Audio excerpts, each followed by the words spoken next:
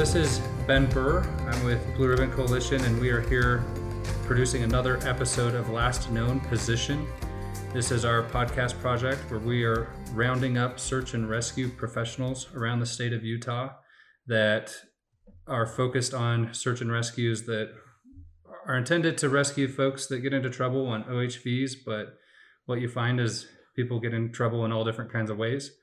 I've done some shows already up in Utah County. This is going to be our second regional focus, and I knew when I had the idea for this podcast that I would want to come down to Emery County. I have some friends here that work in search and rescue, and Emery County is one of the top destinations in the state of Utah for search and rescue activity. There's a lot of cool terrain here, but a lot of things that can and do go wrong.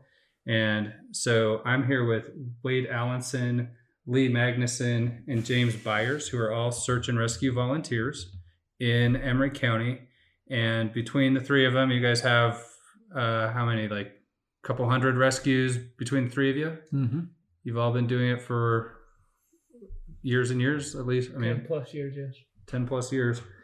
And so they've seen it all as far as what can go wrong in some of the most rugged terrain in the state of Utah, which is probably one of the most rugged states in the country. And so I'm just glad they're here. I know they've got some great stories, and we're going to let each of them do a quick little introduction. We'll start with Wade. Yeah, I'm Wade Allenson. I've been on the team for about 11 years. My kind of specialty on the team, if you will, is probably motorcycles, hiking, and ropes. And by ropes, we mean rappelling off cliffs to rescue people that are in almost impossible to reach places. Yes. I'm Lee Magnuson. I've been on the team for 16 years. I've been included in all sorts of the teams, from horses to motorcycles to the rope team. Lee's being humble. He's actually our ropes team leader. And I'm James Byers. I've learned everything I know from Lee, but I've been on 14 years. I kind of specialize in medical, ropes, motorcycle, and the snow side too. So. Right. And so Emery County, I mean, you guys are unique. You're how far away from the Wasatch Front? About an hour or two? At least 2 hours to Utah County, 3 to Salt Lake. Yeah, we judge everything by hours here and not miles. Yeah. But it is close enough that it becomes a weekend destination for some of the biggest population centers in the state. You have a situation in Utah where I know all the dealers I talk to, they can't keep side-by-sides, off-road vehicles, Tacomas, Jeeps, dirt bikes, everything. It's hard to keep them on the lot. So we have a lot of new users that are getting into this sport. You get out close to Utah County and realize all those places are crowded. And so you come up with a big plan to come down to Emery County. And not everybody understands the level of geography of counties. So, but what they do understand is something like, what's the biggest draw in Emery County? Why do people come here? Probably the desert, I think, is our biggest draw. The Santa Fe Swell is a big draw because it's so much variety here for recreation. You know, we'll draw like Little Wild Horse Canyon down by Goblin Valley. It'll draw almost 30,000 hikers a year. We got trails out on the Santa Fe, such as a lot of people's familiar with Coal Wash, North Coal Wash, Devil's Racetrack, South Coal Wash. Those are popular.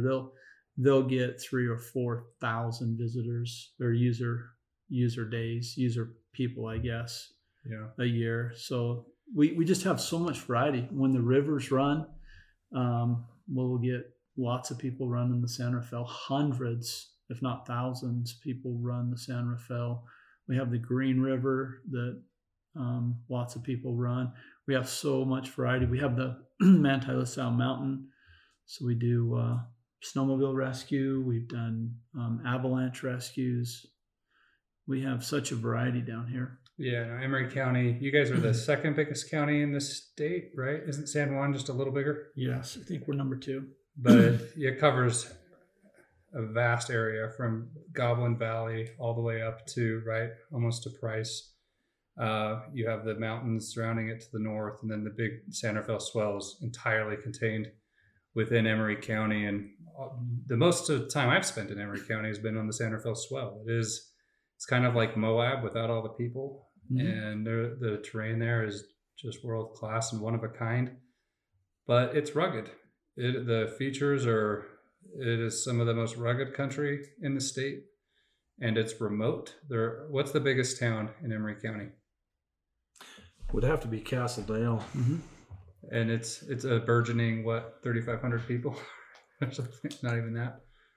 Yeah, I would say close to that because the population of Emery County is under 10,000 people, the total. Yeah. And that includes Green River. A lot of people leave Green River out of Emery County. Green River has like this weird city boundary where part of it's in Grand County, but the point is the reason we bring that up is because these rural counties in Utah, I mean, it's definitely a hot spot for all kinds of recreators that you can possibly imagine, but they don't come knowing what the resource levels are like. A small county like Emery County, it's big in land mass, but it's small in resources. Mm-hmm. The population base is small, the tax base is small. And so you guys are all raking it in as search and rescue professionals. Oh yeah. Why don't you tell everybody what the annual wage is for a search and rescue? It's great pay. Whatever you make on your 40-hour-a-week job is what you get paid for search and rescue. So. It's entirely volunteer, right? Yes. Usually run out of the sheriff's department. So there isn't full-time search and rescue professionals in this county, but there is. How many volunteers are on your team? There's 40 members that are volunteers. So you have 40 people in this county that they give up a lot of time and effort, their own financial resources, their families sacrifice a lot. Every search and rescue volunteer I've talked to has a story where they've had to leave behind some significant family event or something to go help someone. And so they're doing it completely as a volunteer service, and the counties themselves have very limited resources to rescue people. And so the purpose of this podcast was to share some of the stories of things that do go wrong in a county like Emery County that has such a wide range of terrain. And then what can we learn from it? We want to prevent these as life-changing as these experiences will be. I mean, a lot of times, every guy I've talked to that's been in a search and rescue environment, they have stories of people who literally owe their lives to the work that you guys do. And it creates a very rewarding experience. But at the end of the day, we want as few of these as possible. We want you guys to find fulfillment in other ways than near-death experiences from people who made a mistake. So with that said, I asked you guys to think through some of your experiences, and let's start with what are just some of the most unbelievable experiences that when you get into search and rescue, you know you're going to come across some things that the normal person doesn't see. But I imagine in Emery County, you guys have had some experiences where even what you saw exceeded your expectations. Well, there's in recreation, especially in OHV, there's at times the line is very thin between recreating and having fun and getting hurt. And, just the slightest mistake can oftentimes result in, somebody getting hurt. And our rescues that seem to take the most out of us are ones that involve, a serious bodily injury or even a death.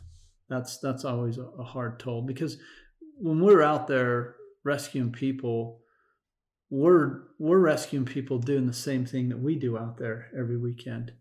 And we realize that, a wrong turn or hitting a rock wrong, or, there's all sorts of different scenarios out there that can result in getting hurt. And that's why it really hits home to me, because what most of these people are out there doing, especially, riding OHVs and stuff, isn't anything different than what we do on the weekends too, when we're not rescuing people.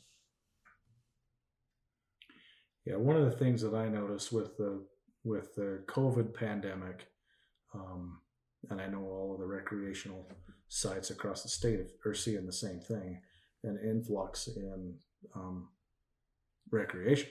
I mean, you look at your OHV manufacturers, your suppliers, your Stedman's, Jorgensen's, and all these. You can't. I mean, if you want a side by side, you're on a waiting list for quite a while. So it's put a lot of. There are a lot of experienced operators out there that do a lot of self-rescue that can can help their own groups when they have problems and help other groups. In fact, a lot of them have helped, jumped in and helped assist us in rescues just because they're in the area. But there are a lot of people that don't have the experience and don't realize what it takes. And they're getting themselves into some sticky situations. Now, we never complain about going out and helping somebody. So yeah, we get paid in gratitude and thank yous and seeing families reunited and things like that. So the recreation dynamic has changed a lot because, anybody nowadays, the last 10, 12 years, you can go buy you a machine right off the stock floor that's very capable of doing a lot of things that 20 years ago you had to have some expertise in being able to drive the machines, modify the machines. But now literally you can go get a machine off the showroom floor that can do, most of these trails. And that dynamic has changed a lot because a lot of people are buying these machines and coming out and recreating. So what are some of the specific examples that come to your mind? I mean, we've talked a little bit ahead of the show and prepping. We know you've all been on some pretty gnarly rescues. So if you were to think of some of the ones that have been the most impactful or that kind of changed you, where you're like, wow, I didn't expect to have that experience doing this. I have a couple that come to mind. One is we rescued a lady and her son, and it was near Goblin Valley, and they weren't on OHVs, but OHVs, our motorcycles, was the key element in finding these lost people. They had went hiking in Little Wild Horse and missed the turn and just kept walking out through the desert, and we got the call. And so Little Wild Horse, you actually, to make the loop from Bell to Little Wild Horse, the hikers have to hike just about under a mile, maybe 3/4 of a mile on the Behind the Reef Trail, which is an OHV trail. And we've had several rescues out there over the years, and we're pretty familiar with what happens to people out there because we've done so many of them. We've actually had deaths out there. But this one strikes home because we got the call late at night, and a lot of your people that recreate with OHVs here on the Center Trail, they know the Behind the Reef Trail. It's kind of one of the flagship of the trails, and it's just very, very scenic. It goes through a lot of red rock country and a lot of slick rock and some washes, and it's basically an old uranium road that has decommissioned down to a trail, and it's really a one of the prettiest trails in the state of Utah. And we get the call at it was near probably 10 or 11 o'clock by the time we really got out and got going.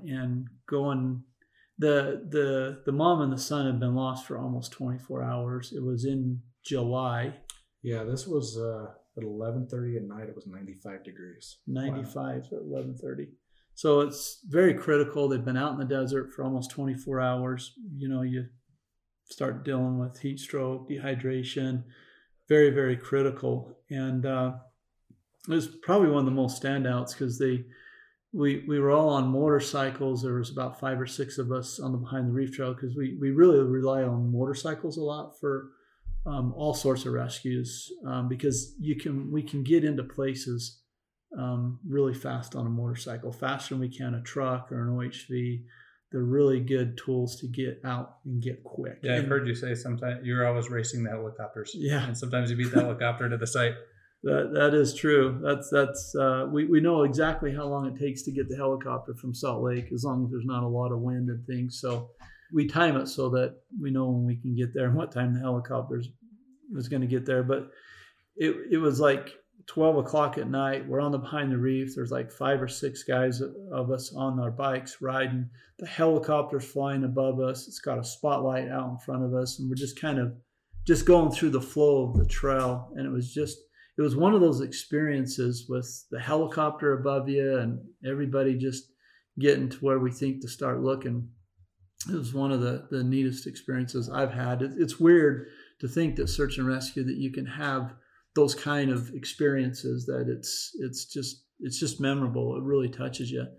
And the guys went up the wash. 2 guys went up the wash, and we stopped our bikes. As they were driving up the wash, I believe you were with them. Jimmy was with them, and Brett Guyman, and they seen tracks going up, footprints going up the wash.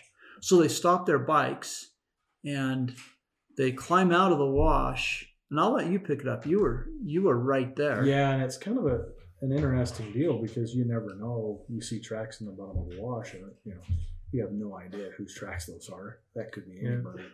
Yeah. And we hiked up to the top of the ridge, out of the bottom of the wash, and you could hear somebody. And I told Brett, I said, it sounds like a coyote.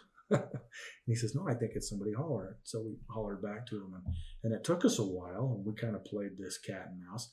And we went back down into the canyon, got on our bikes, and went farther up to where we thought they were. We were closer to them, and then we go back up to the top of the ridge and holler again.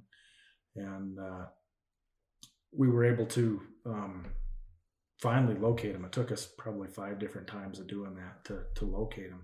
Once we located them, middle-aged mom, and I believe it was a 4-year-old son, and they'd been urinating in a Camelback, and that's what they were drinking. And it was extremely hot. 11:30 at night at 95 degrees. It's not cooling down much. We were able to flag the DPS, Department of Public Safety helicopter. They came in and picked him up, and successful rescue. So what was their reaction when they actually first made contact with you and realized that somebody had found them? They were very grateful, and that I've got the chills right now. Just that experience is why I think all of us do this, to be able to reunite that mother and son with her husband and her other son back at the Goblin Valley State Park Visitor Center, knowing that they very well probably wouldn't have survived another 24 hours out there. Yeah. When we were sitting down at the bottom of the wash, they were going up the wash. We turned our bikes off, and we could hear Jimmy yelling, and we could hear them yelling for help. And we would hear them just faintly. We'd hear a cry for help, and then they sat and yelled at each other for probably 20 minutes, trying to dial in where each other's voices were coming from, because it was pitch dark. They had no lights, and it was interesting to sit back where we was a couple 100 yards away and listen to this yelling back and forth, trying to find out exactly where they were by voice and not by sight. Yeah, and if we hadn't had those dirt bikes with us out there that night, it would have taken so long that I can almost guarantee they would have perished before we ever got in there to get to them. Yeah, that was one for the books for sure. Yeah, and I think something that people don't understand about this area, my brother went hiking or camping up sort of near Black Dragon area, and they went to go hike down into a slot canyon that's near there. I don't know the exact place, you probably do.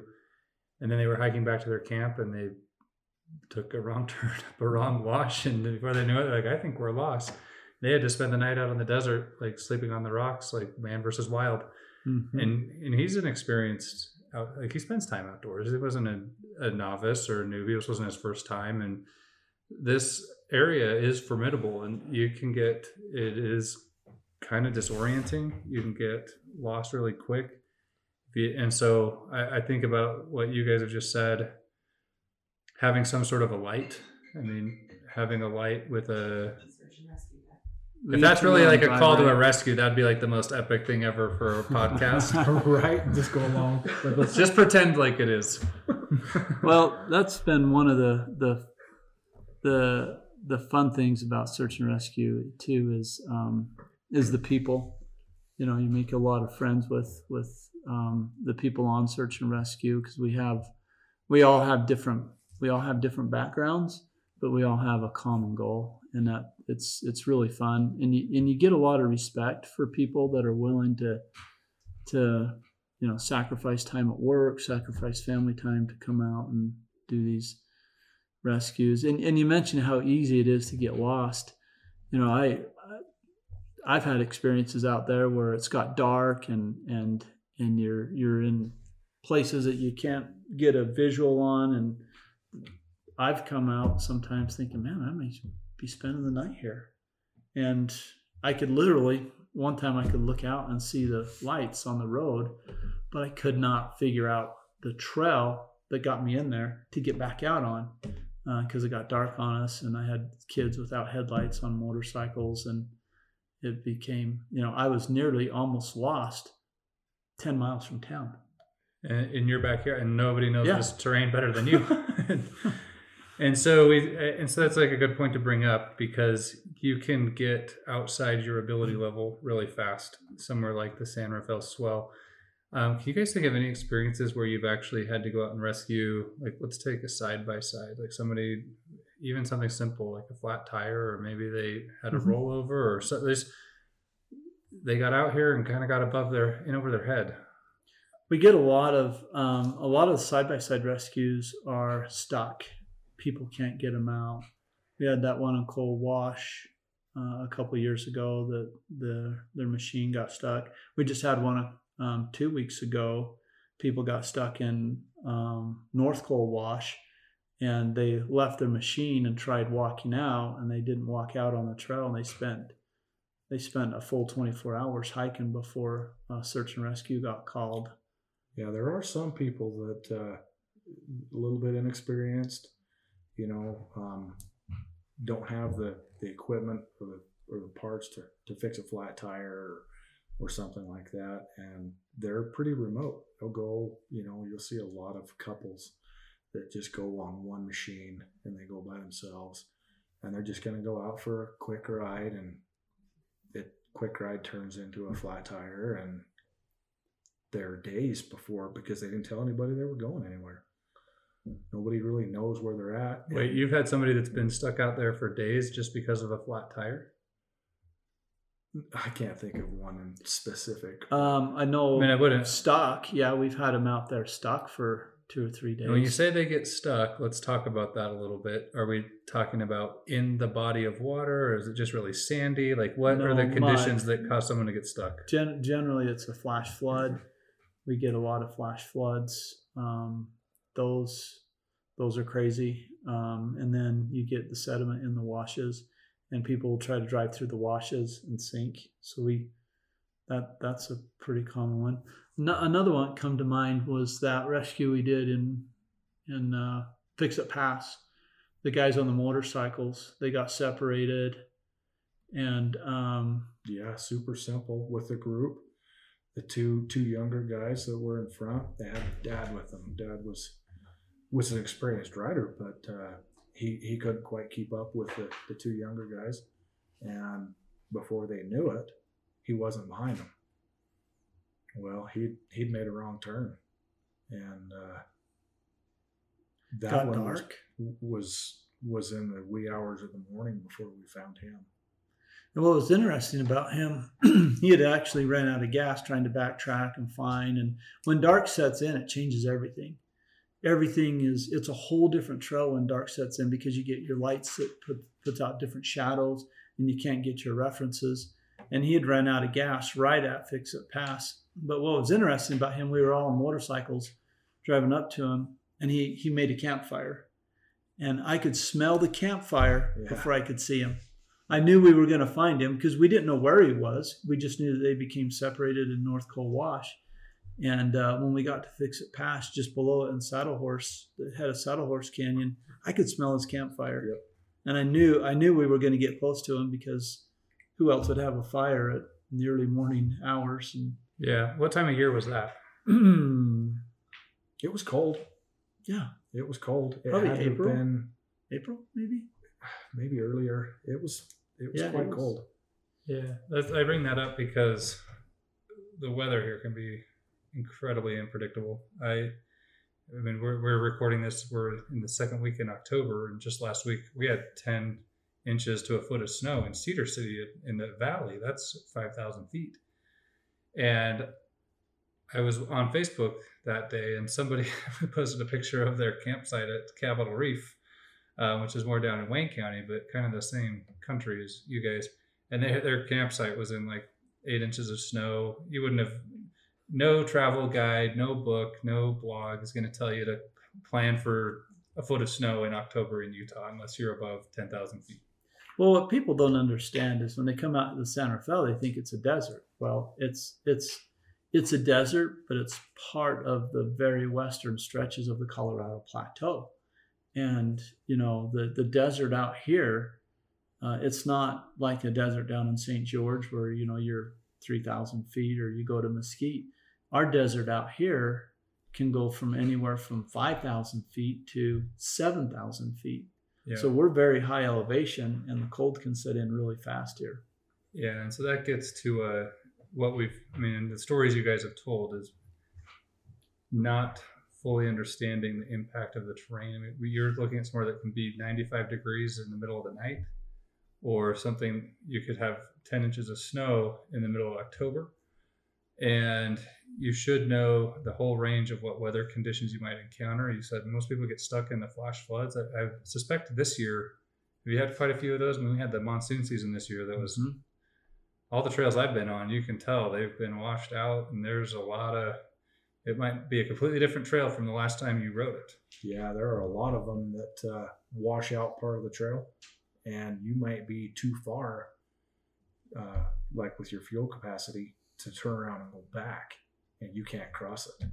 You know, the simple things like that happen all the time. Yeah, that almost happened to me. I was down in the San Rafael Desert, and you have a river crossing on the San Rafael River, and the cut bank had just, it was now almost a 2-foot, 90-degree angle cut bank, where it used to just be a really gradual river crossing through a side by side. And I was in that same predicament. It's like I either need to turn around and come back the way I came, which is really long, or I cross the river and it's only going to be another 2 miles back to my truck. And you look at a map and you think, oh, that river crossing is going to be crossable. And you get there and you're like, maybe not. And so those are things people should be prepared for. If your machine's not capable, if your ability of driving that machine isn't experienced and hasn't gone through a variety of experiences like that, you could quickly find yourself in trouble. So let's talk about, I want to shift gears a little bit. And in preparing for the show, you guys talked about sometimes it's just really simple things. How many flat tire calls have you guys been on? Several. It seems like a lot of them are bikes. We've actually gone and fixed tires on. We get a lot of dual sport bikes, and we get a lot of those. Those are becoming real popular, and we get some flat tire fixing on those, and then we also get a lot of crashes on those because those have so much power, and the roads are, you know, dirt roads, and they lose control. And we do a lot of, we get, I don't know, probably 4 or 5 dual sport accidents, or we have to go get their bikes. We've actually been called because people can't pick the bikes up because they're too heavy and they tip over in the sand. And we've actually had search and rescue calls to go pick up a motorcycle because they can't pick them up. That brings up another point. We have a good portion of the Trans-American Trail that people ride. I believe it's from Kentucky to Oregon. Okay, I hope I'm not misspoken on that, but that trail system comes right through Emery County. A lot of people have the satellite communicators. Now, there's a big difference in when you send just a spot SOS. You know, we get a call and from Spot themselves, and they can't tell us whether or not you're near death or you're out of gas.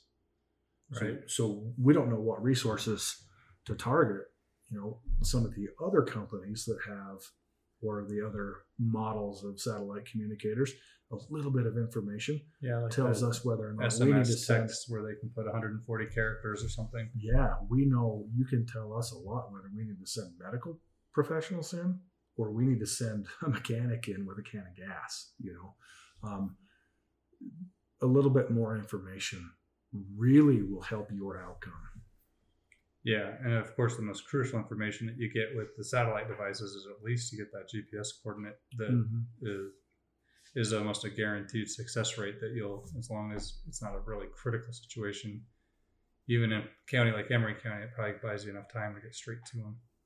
Yeah, it does. And sometimes there's better access points than the way, whoever's recreating, the way they went in.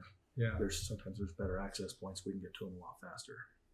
Yeah, that's interesting because we work for Blue Ribbon Coalition, and we advocate that roads have a purpose and need, and usually it's that we use them to recreate on.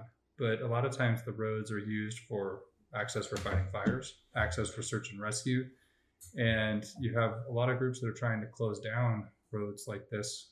Even if they only get used a few times a year, I would think for that one person where that road was the life-saving access point, where someone like you was able to get into them quicker and get them the medical care they need or the mechanical services they needed, or just be able to find them in time to direct a helicopter to them. It's just interesting to hear somebody actually point that out in person instead of us abstractly arguing for it in a BLM bureaucratic process. Yeah, it is extremely frustrating as a rescuer knowing that you can't access that person and knowing that they are going to perish because you can't access them. Yeah, I can imagine. So you talk about this Trans-American Trail. Does that mean you get a lot of the adventure bike type folks coming, like your bigger, the big, heavy, like 1290s or and a lot of them are smaller people. We ran into I think it was a Swedish couple, and she couldn't have been 90 pounds, and she's riding a KTM 1100 or something, and it just, they got into a little bit of mud, and she couldn't handle the machine. It was so big. She'd ridden it all the way from across Colorado, and then she got to the San Rafael swell, and it hit her she in. Just happened to hit a storm and couldn't handle that machine in the mud. So we helped them out. Yeah, and I've talked to the folks that run backcountry discovery routes, which do a lot of the adventure bike routes, and one of their, I don't know if he's their executive director or somebody, so a very experienced adventure biker had the same situation. He got into a trail where the terrain he got in over his head, and he just exhausted himself trying to pick up the bike and had to go filter water before he could get back to. And so these events can really happen to anybody, the most experienced people. Wade, you probably know the San Rafael swell like the back of your hand. You've seen some of the worst things that can go wrong. Does that increase your confidence level when you're out, when you get out and dirt bike and recreate, or what are some of the things you do to mitigate your own risk? You know what? Every rescue I go on, whether it's OHV, rescuing a hiker or rope, I learn something. There's something that you take away. I think that's kind of the fun part of search and rescue is, what did I learn today? What are the models of lost person behaviors? How do people act when they're lost? A lot of times, rational thought process kind of goes because you start getting nervous. You may be spending the night on the trail, and we've gone out and rescued people that spent the night on the desert, and it's easy to find out what worked for them and what didn't. So I learn from every rescue I go on. So let's start making like a top 10 list. What are some of the bullet point Wade's words of wisdom?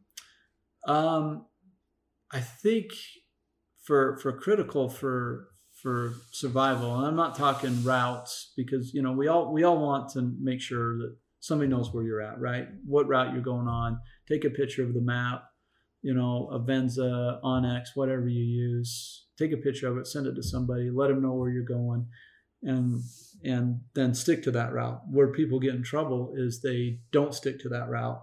They'll detour off going up this canyon or that canyon, and then they get outside of the search zone, which is another topic in itself. Is people leave the search zone. You can literally get out of a search zone, and you become very hard to find. It's actually the name of the podcast is Last Known Position. Well, we knew where you were, and now we don't. There's a lot of truth to that, and that people they cover a lot of miles lost, and they get outside of where you're looking, and that makes it very difficult. But so outside of that, and we talked about the Garmin inReaches, the spots, those are great. But some of the key things I like are the ability to create heat, something to start fires with. I use those plasma lighters. Those are really awesome. You charge them with your USB. You can charge them in your truck on the way out. Those are like the bomb. I also a water filter. I've used water filters. We've used water filters a couple of times. Never planned on it, but running out of water. It was a long day. We had gone on some trails and it was getting dark, and we just kind of we really didn't get turned around. It just kind of turned, the ride turned in longer than what we how did you guys know where to find the water? Because I could probably point to parts of the San Rafael Swell on a map and say, good luck finding water here for a while. The San Rafael, and Lee can jump in on this, the San Rafael actually has more water than what people realize. But you got to know where to find it. There's springs, there's rivers, there's seeps, there's pockets of water and slick rock that the cows eat. The snow will melt and create water pools. And so water filters is very high on my list. And then I don't carry it so much on my motorcycle, but my UTV is a tarp. We learned in search and rescue and in wilderness first aid that a tarp could literally save your life. Tarp. This is the same list that we've done a show with Chris Reed, who's been on over 1,000 rescues in Utah County, and that's what he said. Something to make a shelter with. The tarp is cheap and easy. Yeah, those guide tarps are super light. And somewhere like the desert, how much is too much water? I have a rule of thumb. I do not go on the desert without a minimum of 100 ounces of water. 100 ounces of water will get you almost a full 24 hours out on the desert. Pretty much whatever you're doing, you can pull 24 hours on 100 ounces. Per person. And that's one of the things we've run into is sometimes they'll bring water. Like I was out on my side-by-side with my son in some remote areas of San Rafael Swell, and you actually have to think, like, if I get lost, he's going to need as much water as I will, maybe more. I don't want him to suffer. And especially if you're in a side-by-side or something where you have a little bit more cargo space, probably bring an extra gallon. Like you can never err on the side of having too much water. If you're hiking or something, then it starts to become a weight management issue of how much can you carry. Yeah, when you get into that, there's a lot of supplements you can use. The liquid IV propels, they'll stretch your water a lot farther for you too. At that point, you can, when you know you're going to have to ration water, you can make that water stretch by using some of those products. And how many hikers do you run into that have those? The ones that are experienced hikers, they'll have it for sure. It's the family going out for the afternoon that gets into a jam. They take one bottle of water with them. Dad's usually carrying a bottle of water. Yeah. I've been that guy before, but usually on a shorter trail, and I wouldn't go bushwhacking into the San Rafael Swell that way, but I know what you're talking about. Yep, they'll take a Camelback or something, and it's just, a lot of problems I've seen with the Camelbacks. They're great, but you puncture a hole in it, and that puts you in a really bad situation. I like to carry a couple bottles with me. I mean, I love the Camelback, the hydration bladder idea, the convenience of keeping hydrated, but having an extra bottles in case that bladder ruptures. Yeah. So what about in a machine? We talked about the flat tires. It's kind of a common problem out here. For those who aren't familiar with the San Rafael Swell, or you just bought a side-by-side, you've lived in Provo or Salt Lake your whole life, you come out to the desert the first time, why do flat tires happen so much here? We have a lot of sharp rocks, lots of rocks. You really need to be prepared with either a spare tire or a way to plug your leak, and a way to put air into it. And that's the nice thing about a side-by-side over a motorcycle. You got a lot of storage space, and you need to be thinking on how to how to plug a tire. Do you carry tire plugs with you?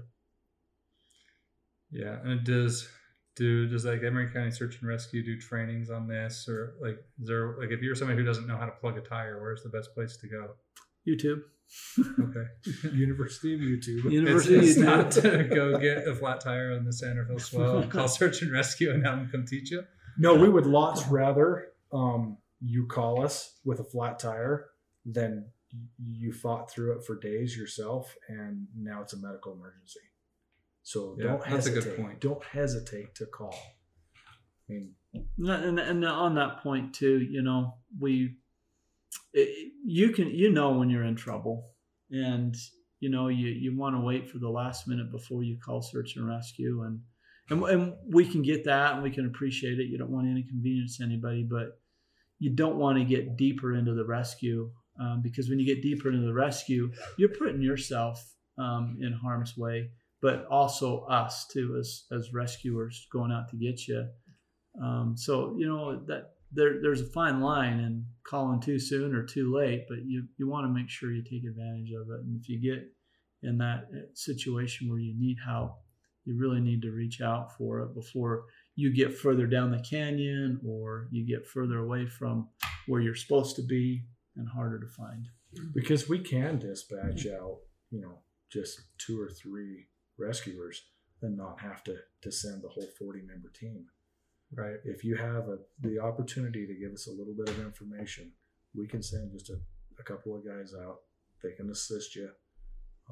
It ends up being kind of just a low profile, nice excursion into the desert for you. Yeah, you don't make the headlines for KSL or anything. So that's how we want to keep it.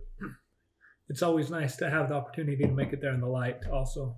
It's usually dark before you even get the call. Well, that's the mistake I make. I always give my wife a map and say, if you haven't heard from me by tonight, then you know I'm in trouble.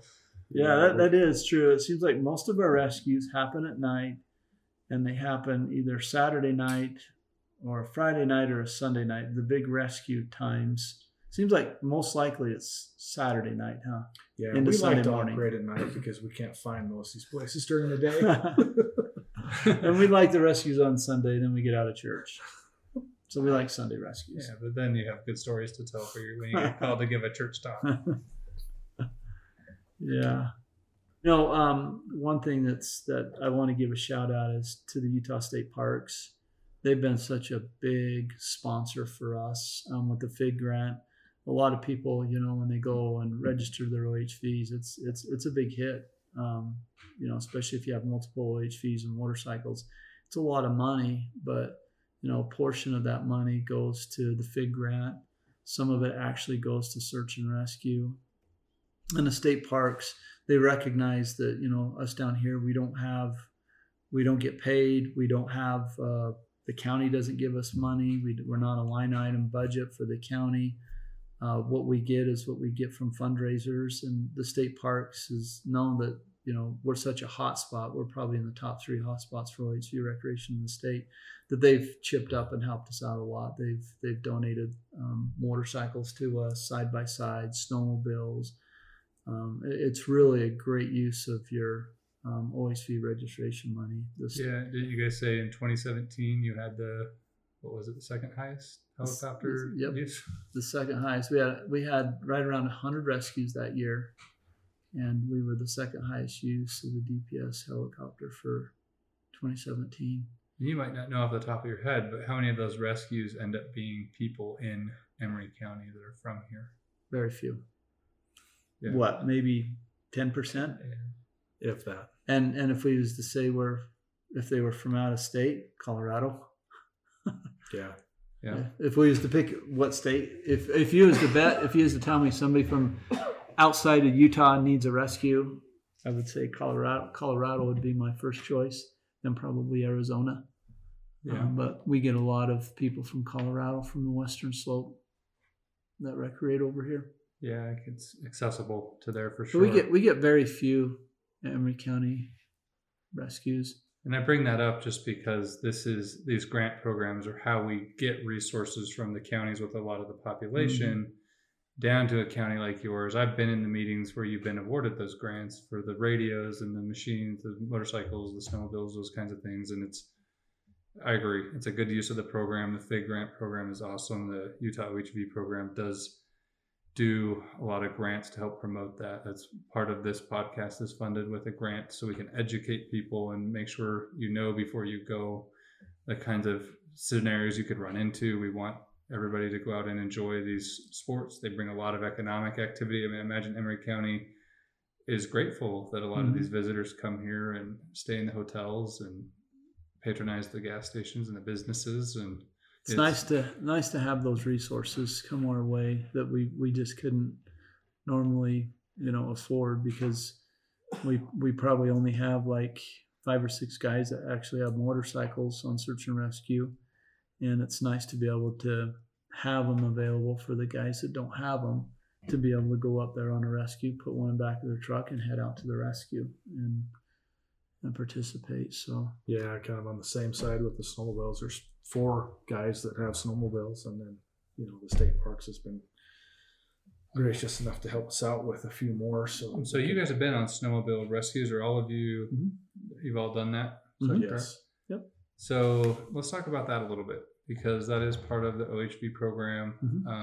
We're going into snowmobile season. Like Blue Ribbon Coalition has been one of the organizations that's fought hard to keep snowmobile access open in all our national forests and throughout the country. And we know that you guys have one of the top spots in the state of Utah is going up over Soldier Summit and up in the Skyline Drive. So let's talk about what can go wrong with snowmobiling, because that's a whole different scenario, right? Yeah, we end up with a lot of houndsmen. Houndsman rescues when they're chasing lions in the late fall, early winter, or they're checking traps, doing different things like that, where we'll have to have snowmobiles to access. They may be on side by sides or even in trucks, but they get up and get themselves stuck. Okay.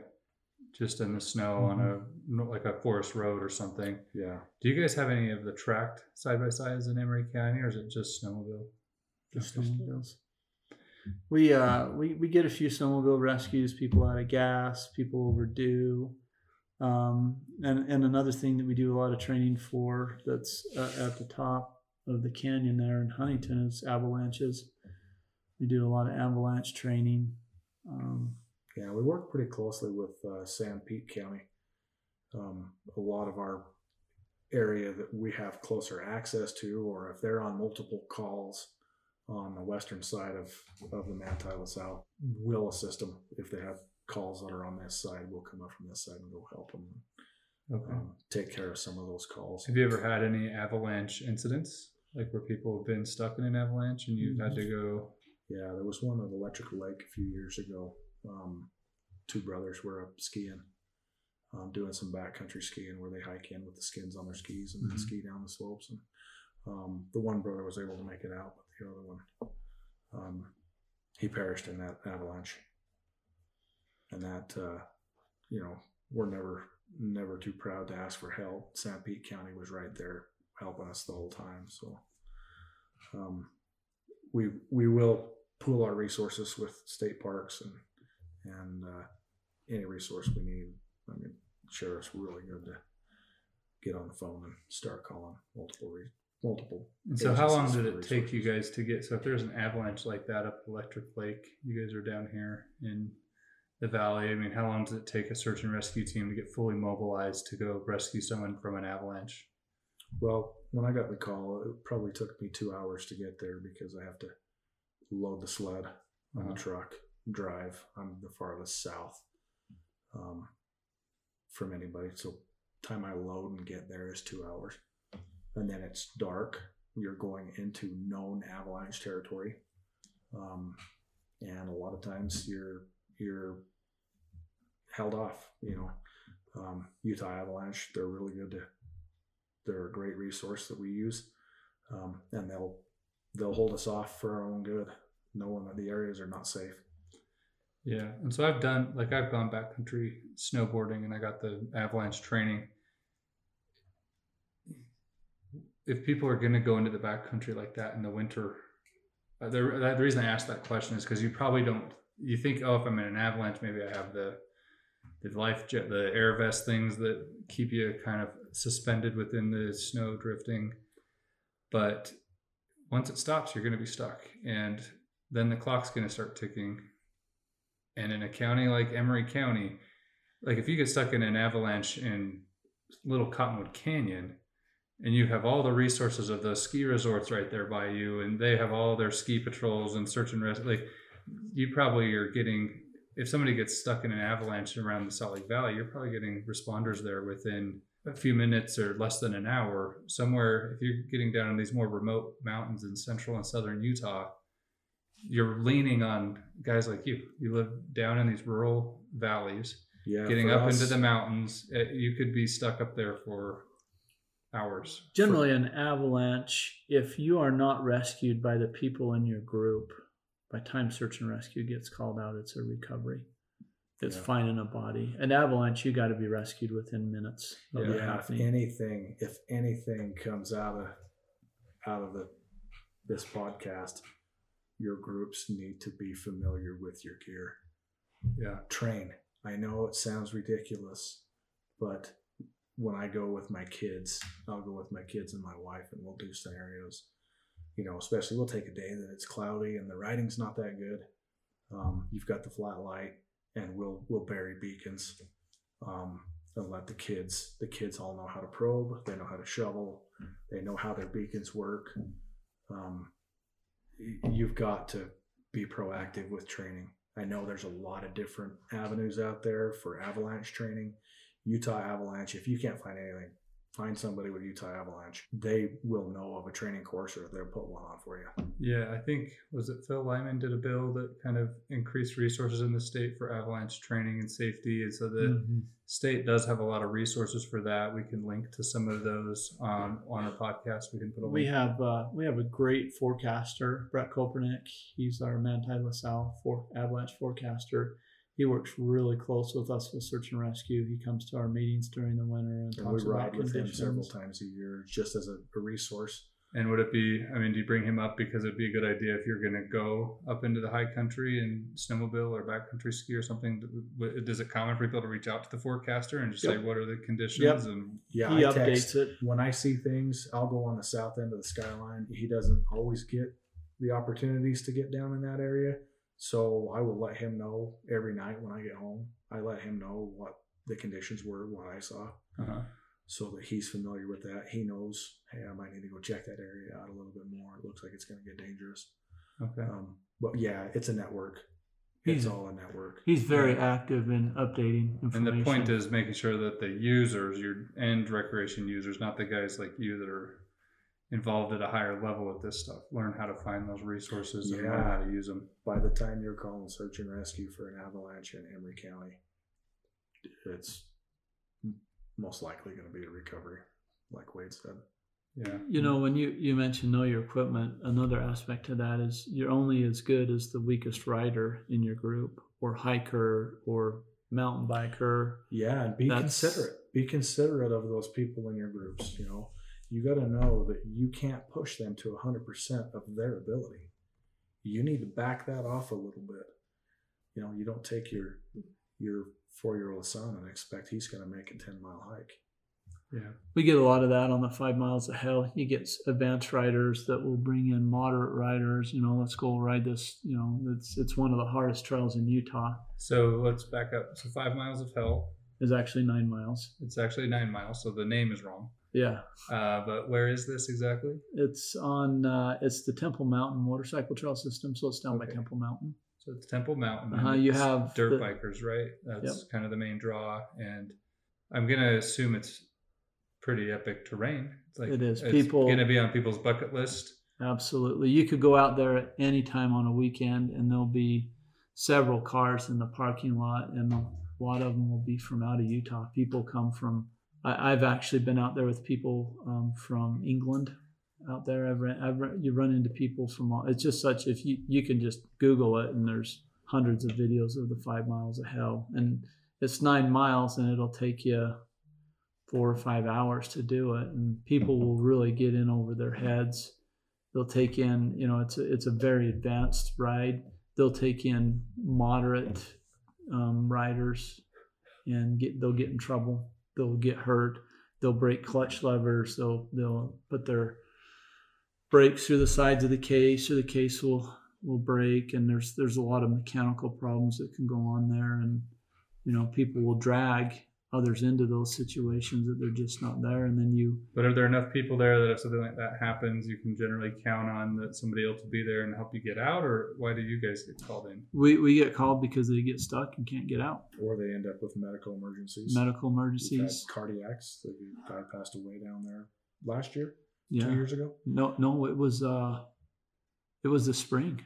It was the spring. We had a guy have cardiac arrest right on the trail. Wow. Can't say that it was blamed on the conditions of the trail, but we've had a lot of dislocations down there, broken shoulders. You get a lot of people, they get dehydrated. Their bodies, work harder than what they would normally work, and people find themselves in dire straits down there. And those. Yeah. They'll start off with a diabetic emergency from the dehydration, and then I broke my shoulder mountain biking a couple of years ago, and I was near St. George, and I was still. I felt like I was too far away from the emergency room. Like, you have a good bone break out in the middle of nowhere, and your body goes into shock, and it's just what you're capable of doing at that point becomes very limited. And that is a prime example, the 5 miles of hell trail. I consider myself a pretty experienced rider, and I went down with another guy, and I couldn't make it very far in there. It was dark. To access that guy with a dislocated shoulder, I couldn't make it in. One of the other guys that had rode the trail quite a few times, he was able to get in and help the guy get out. But you take an area like that where you're pushing your limits. Same thing with snow. When you get into some of those areas where you're pushing your limits, you got to understand that the search and rescue members that are coming to help you, their skill levels, they probably don't ride as much as you do if you're in those areas.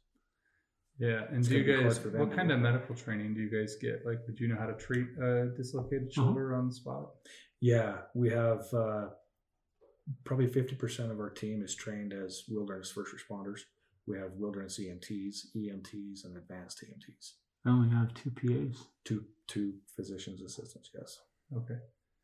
All 3 of you guys are trained on ropes. Uh-huh. Yeah. So I know this is like a podcast that focuses on OHV, and we've talked a lot about that, but I imagine some of the rope rescues are pretty intense as well. They're probably some of our most intense because it's high risk to the rescuer. It could come down to 1 knot. Your life is on 1 knot. And generally, when we get called out to a rescue, it's pretty critical when because you don't have a lot of wiggle room on something going wrong with ropes. It's generally what are the types of recreators that usually get into the kind of trouble that's going to require you guys to come out and get your ropes all out on the scene? Like, I'm just curious. We've rescued anybody from experienced canyoneers to Boy Scouts. Yep. We've rescued people, small families, young families. We had one rescue at Goblin Valley at the what's it called? The lair? Goblin's Lair. Goblin's Lair. Lee can expound on that. Yeah. Why do you tell us about that? You were the rescuer. So what we had with that one is the lady had repelled, and she threw her rope over and repelled, and there was a knot in the rope, and she didn't see it until she got down and then was stuck on the knot. And she dangled there for like 7 hours. Luckily she was familiar with suspension trauma and was able to keep wiggling around enough to keep the circulation until Lee got down there. Yeah, so by the time we got there, it was dark. Part of us hiked in, part of us flew in with the DPS helicopter. When they dropped us off, we didn't know the area. We found a trail. We ended up finding the rappel spot, and then they lowered me down and hooked onto her. We lowered it. Then they lowered us down all the way to the bottom, and then was able to hike out after that. So yeah. So she was hanging there for 7 hours. 7 hours. So what is suspension trauma? If you're like a rock climber, is it just that? So what it is, it's when your heart needs the outer extremities to move, because that helps get the blood and all the toxins back into the organs that clean it. And when you don't move it, all those toxins go out to your fingers, your toes, your arms, your legs, and the body just can't clean it. And the thing you got to be careful of is once those toxins get released, then they'll go to the brain or to the heart, and it can be very life-threatening. Very life-threatening. We had a girl caught in we had to use dish soap. Zero gravity. In zero gravity. Jimmy was on that one. He pulled her out of that one. So what's zero gravity for the people that don't know? Zero gravity is a canyon. I believe it's also called Little Erdley. It's down in the Santa Fe Reef. And she had it's hourglass shaped. So there's a place you have to chimney to get through. And she slipped.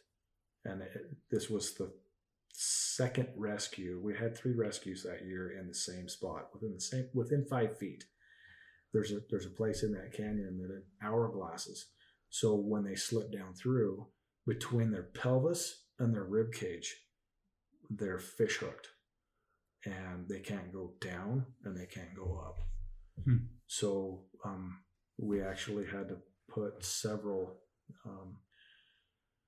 pulley systems on her. We used the Aztec pulley systems, and then with the main rig from above, dual tension system from above, we had to pour dish soap down her front and her back, and that was it took us 7 hours to get her out, and she definitely suffered from some suspension trauma. She was in ICU for quite a while. Mm-hmm. And what was fun about her is when she got out of ICU, matter of fact, when we brought her out to keep the toxins from flowing, we wouldn't let her lay down. Once we got her out, we even put her on the helicopter sitting, because we wanted her, we wanted the brain and the heart to be above the outer extremities. But what was cool about her is she came back when she got out of ICU and brought us a cake to tell us thanks. That was that really touched me. That did. Yeah. Because a lot of times, there's people sometimes that will send us thank you cards. We get quite a few of those. Some people even send us some money. But she came up and brought us a cake, and that was way cool. So the Emery County EMS does take cake donations. We do. Chocolate cake, especially. Okay. That's good for people to know. But you guys do you guys do accept donations, right? We do. If we were to put a link to this, I'm assuming there's a website or somewhere. I told you, I think that everybody should be donating regularly to search and if you do these sports. Obviously, if you buy the OHV machines, you're registering, paying those sticker costs, and that does help a lot. But it's one of those, you guys are doing everything volunteer. And what do you, like, if somebody donates to Emery County Search and Rescue, what does the money get used for? It may be used for rope. Mm-hmm. It might be used by carabiners or specific gear for rope rescue. It might buy an avalanche beacon. A tire for the motorcycle, snowshoes, batteries. There's a lot of gear that most 90% of the members of this team don't use on a regular basis. The only time they would ever use that gear would be on a rescue, and probably 90% of the gear that's used is owned by the members. I take my dirt bike or my snowmobile or my side-by-side, and I have gear that I specifically have bought for search and rescue. Can you guys accept like donations of used gear, or is that kind of a no-no? Depending on what it is. Like, I'm just thinking of obviously you wouldn't want to use rope. Yeah, or carabiners, or just a curiosity. It's kind of a tough one, use gear, because you don't know how long it's been in service. Right. You don't know if a carabiner's been. But it seems like maybe a used dirt bike or something like that. That if you got a mechanic fix it up, and then you have it. Yeah, it all comes down to safety and reliability. Yeah. I mean, we have to obviously maintain want our it own equipment. reliable. And that's the big challenge we have too, maintaining our equipment. You know, we don't have mechanics. We do our own maintenance on them. We clean our air filters. We change the oil in them. We do all that ourselves too. We don't haul them down to the shop because we can't afford it. You know, we could eat up our funds real quick. So we'll get a big bang for any donation that comes our way. We stretch it. We stretch it a long ways. Yeah. For the amount of rescues that we do and the amount of money that's donated to us, it's a great business model. Does Emery County, I'm assuming it's like most rural counties in Utah, that if you get rescued, the county does have reserve the right to kind of send the rescue costs to the victims. Do you guys do that? We don't do that. There's a lot of debate going back and forth about that. I know Wayne County, I don't want to speak for Wayne County, but you go out where Wayne County is, out on the Robbers Roost, they actually have a sign out there that says if you are not from Wayne County and you require rescue, you will be charged for your rescue. And we've talked a lot about it in search and rescue and with the sheriff. You know, we could probably go in ahead and charge, but there's a flip side to that too. Because if you know you're going to be charged, and we get that all the time, we'll get people that will go out and rescue. Well, do I got to pay for this? Mm-hmm. And we don't want in people's mind thinking about, am I going to have to pay for this? We want them thinking in their mind, you know, what do I got to do to survive this? I don't want them worrying about, you know, well, I got to pay for this, so bill. I'm going to try to rescue myself. And then you get deeper into the canyon, you get further in, and then it becomes a bigger problem for us. We don't want people to have that hesitation because it could be dangerous to them or it could be dangerous to us.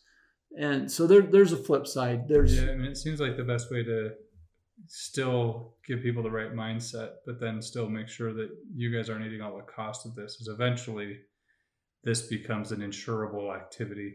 Mm-hmm. And the state does have like an insurance product that I think it's $35 a year. And if you then have to call in search and rescue, then it's covered. And I know that the Garmin InReach does have an insurance product. I think it's not a lot. It's probably under $200 for a year policy, that if you have to use that device to call for help, and then they'll cover the cost of like a helicopter rescue or something. And so that's, if you're out there, like I'm assuming the woman that you found with the child in the middle of the desert, in the middle of the night, if she knew she could have paid $200 ahead of time and had a Garmin InReach and not had to have gone through that experience and almost probably lost her own life and the life of her child, that was probably worth $200.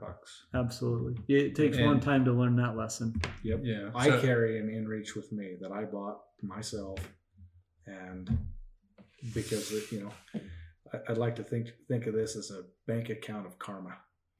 Yes, at some point I'm going to need somebody's help, and maybe the people I've helped will somehow be paid back. It really is. That's true. It's just, if you recreate on public land or you work on public land, it's just a matter of time before you're going to need somebody to help you. It might be a motor going out, a chain coming off a sprocket. It might be getting bucked off a horse and having a horse land on you. It might be twisting an ankle. But if you recreate enough on public land, at some point in time, somebody is going to need to help you. Yeah. I mean, I was telling you, my brother's had one. I've had a situation where we got separated from a group hiking, and the group that got separated, we didn't know where they went. I mean, we were fine. We knew where to go and where to be, but it was 2 a.m. that they finally came out, and we didn't know if they were going to spend the night out there. There were rattlesnakes everywhere. And even if you have a lot of experience, you'll eventually have your own story to tell. If you go into it prepared, you'll do a lot better.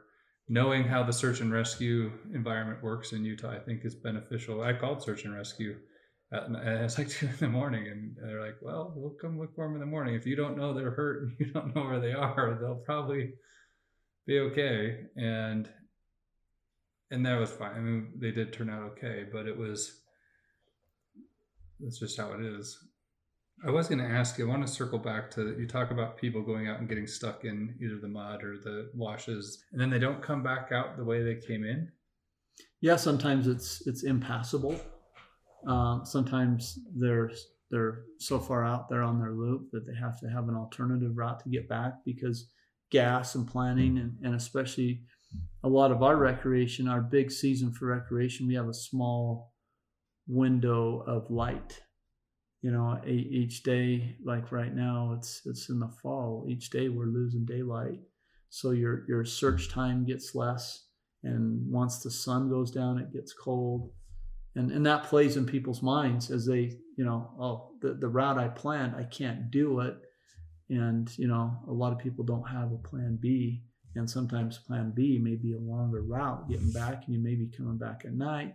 You may be, close to running out of gas. Yeah, so the reason I circled back on this is because I'm kind of curious, what can people take away from this? Because this is the thing, like I've been out on side-by-sides with people, and you do a crossing, and like you read stories of Utah has quicksand or whatever. It doesn't mean you're going to sink clear down to the center of the earth, but you are going to sink up to your axles. And if you don't have a winch or another vehicle to pull you out, you're done. You're stuck until somebody that can get you out can get you out. And so you never, like, that's one of those things that could happen to a super experienced rider with a really capable machine.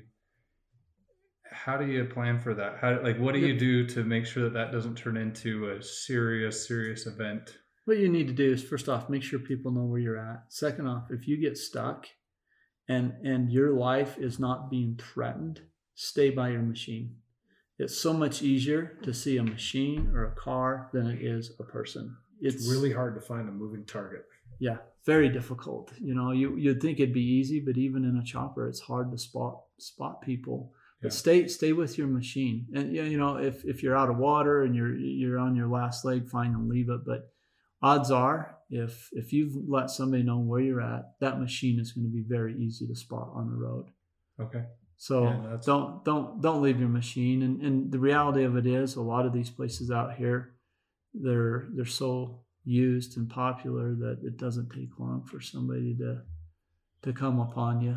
Well, I mean, that's true, but it's also, there are some places that are as remote as you can possibly get in this state almost. I mean, there's maybe a few areas up in the Book Cliffs but I've been down to like Mussentucket. You get south of there, you get into the Moroni slopes or the Slaughter slopes, and you could be a day or two before somebody gets you. That is remote country. You can get there in an hour in a side-by-side going at pretty good speed and think this isn't that far from things. But then you get deep into that country, and for you guys to come find someone there, I mean, weren't you guys saying you'd done a rescue there? And how long did this woman that took some time? She was in Music Canyon, which was on down by Hidden Splendor, where the muddy goes through the Santa Fe Reef. Yeah. And it took us 7.5 hours to get to her, but that was in the middle of the night, and that's 2.5 hours from my house. So why did it take so long to get to her? Even though, I mean, because I think 2.5 hours from your house is still, that's some distance, and I've been on that country, and I know it's not I-70. You're on some pretty good dirt roads. Where she was at, we couldn't access her with the gear that we had. There was no trail open up through there, and we had to wait for a helicopter. People don't realize how big Emery County is and how long it takes us to start to get there. When you get a call, you're going through your head, what do I need? Do I need a motorcycle? Do I need my hiking shoes? Do I need my rope gear? Am I going to need to take a medical bag? So you get all that, you get it in your truck, but even when that starts, we could drive 1.5 hours to 2 hours just before we even get to where they're at. It's not like these rescues are 2 miles from our house. Yeah. How many of them take place at night, percentage wise? 90%. 98%. Yeah. But no, if you're recreating in Emery County, you share common interests with all of us. So don't hesitate to call when you get in that situation. Don't hesitate to call. Yeah. We enjoy helping people. If we didn't, we wouldn't be here. There's a lot of enjoyment. We enjoy it. We look forward to it. We look forward to the calls. We look forward to the challenges. We look forward to what we can learn. And we just like helping people. Yeah. And that's what I heard from Chris Reed too. He's an engineer and there's sort of this challenge component to this. If you've got to solve a problem, it's kind of like a math problem where you're calculating logistics and distance and time and the capabilities of equipment and machinery and ropes and then doing it all under pressure. It's a very unique skill set. I know it takes a lot to develop it and a lot of sacrifice. Your families have all probably had to Yeah, I've missed a few birthdays. And football games and Thanksgiving. And then we have a lot of training that goes with it. We train once a month. We have a meeting once a month, and then we have a training once a month that we. So if anybody listens to this in Emery County and they kind of like getting outdoors, I expect a lot of people that are moving here, that's why they move here, is to be next to these recreation areas and resources. Say they want to be part of the search and rescue team here. What is the initiation process? Do you guys have a hazing ritual? Or? Yeah, we take them out on the desert. We give them one match and 16 ounces of water, and we make them find their way back at night. Okay. And if you make it back, you're on the team. If you don't make it back, it's a great rescue for us. It's a training for us. Training all around. No, what we typically do is we'll have a member sponsor them. Okay. And so they can travel with, once they turn in an application, then it goes through the commander and the sheriff.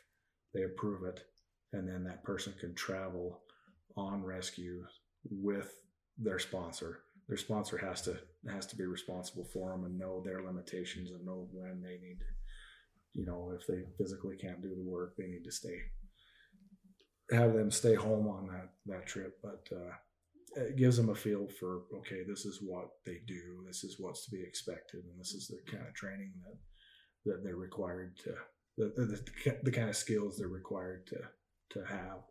And then at that point, once they kind of prove their salt, then the group will vote on it, and then it goes through a final approval from the sheriff. And there's 40 spots on the team, and out of that group, I mean, it's such a diverse group that a lot of different skill sets. So if there's a need for that skill set, the sheriff thinks there's a need for it, then there's a spot for you. Okay. Well, I think we should probably wrap this up. You guys have been good to give us an evening here and share your experiences. But just before we go, any last thoughts, any other hair-raising experiences or anything else you want to let the listeners know about as far as how things work here in Emery County and what people can learn from the decades of experience that you guys have cumulatively together doing this work? I just it's very rewarding. It's one of those things I look forward to doing. I'm glad I do it. It's kind of like being a coach for a football team or a baseball team or teaching Sunday school. There's a lot of reward to this, and it's been emotionally and spiritually good for me. After 14 years, I still get the chills when I think about some of these rescues and the outcomes. Some of them have not been so good, but majority of the time, the outcome, it's a great feeling knowing that you've made a difference for somebody. I would say if there's one takeaway here, it would be to make sure someone knows where you're going and to prepare for the unexpected and plan to stay the night, even if you're going for an hour hike. Just prepare for that. I'd like to thank the Emery County team. We'll do what we can to make sure this gets listened to far and wide so that you guys get some recognition and support for what you do. If you know any other search and rescue guys, do you guys interact? I mean, you said you work with the San Pete guys pretty closely. And Wayne County, San maybe Pete, Grand. Severe. We don't work with Grand very much because we got a big river that separates us. Okay. But we do a lot with Wayne and Severe. Those guys would be fun. A little bit, Carbon, not much. Okay. Not Salt Lake County. We actually do a lot of training with Salt Lake County. Salt Lake County is one we do a lot with. We've kind of networked with them. They've kind of done a lot of training for us, and they've really helped us out a lot. We really appreciate our relationship with Salt Lake County. Yes, we do. All right. Well, we'll try to connect to them too. Yeah. Everyone needs to be on the show at some point.